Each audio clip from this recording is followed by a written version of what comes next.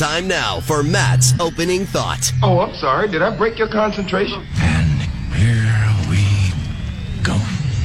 I mean, it's really nothing more than a self-absorbed monologue, a chance for Matt to rant about something and pretend he's a serious radio personality instead of a gas bag. Let's face it, he stole this idea from Dennis Miller. No, I don't want to get off on a rant here. I'm as mad as hell, and I'm not going to take this anymore. Here is how good this game is tonight.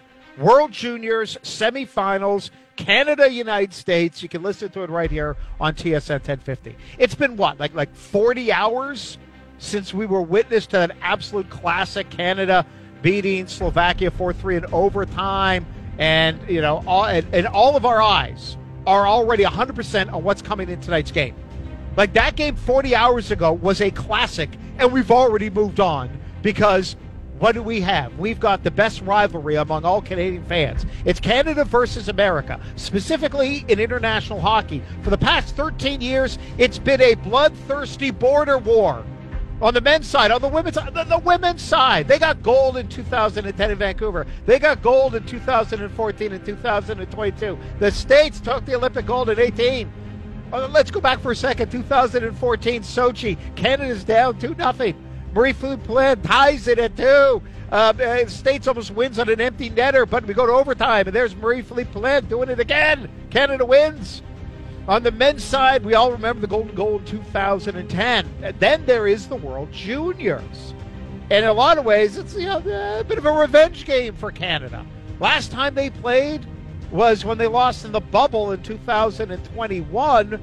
Trevor Zegras, goal and assist. Spencer Knight, crazy good. States beat us 2-0. That was a wild ending. Remember, Canada outshot America 15-1 in the third period. Didn't matter. Now, they never met in that summer tournament that happened in August that I think we all forgot about. Remember, hey, Canada won. They beat Finland in the finals. Again, time and space have no meaning during those years of COVID. America in that one, they lost to the Czech Republic in the quarterfinals.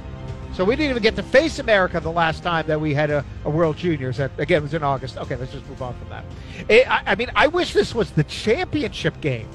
The weird thing is, because of seeding quirks, you don't see Canada versus America in the actual finals. And when you do, America wins. Do you know it's been since 1997 that Canada beat America in the last game of the World Junior Tournament? States has beaten Canada 4 times in the gold medal game. But let's focus on today, the semifinals. This is the game that everyone wanted. And I know, because let's listen to this quote. Canada's own Brad Clark talking about this was the game they all wanted.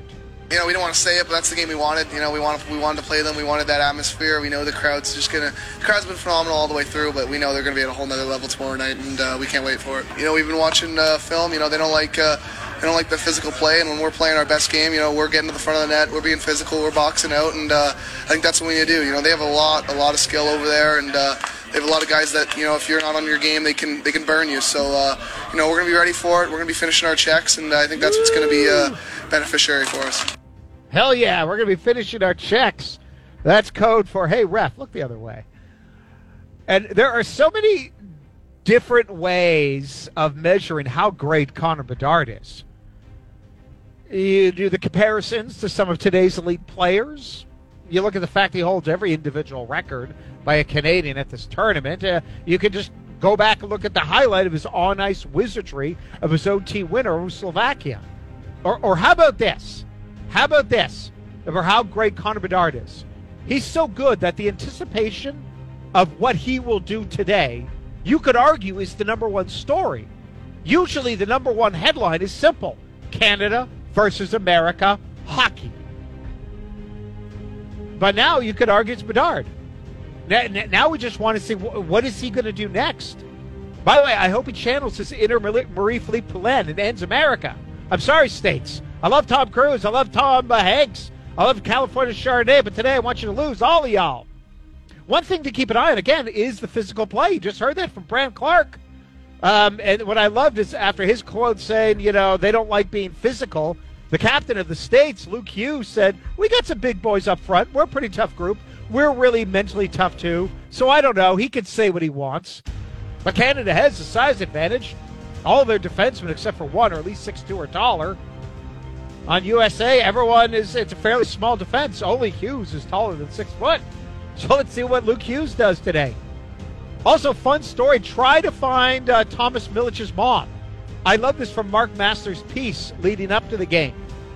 He said that it was a stressful night for the Milich family, with his mom was actually changing seats to try and avoid being spotted on television.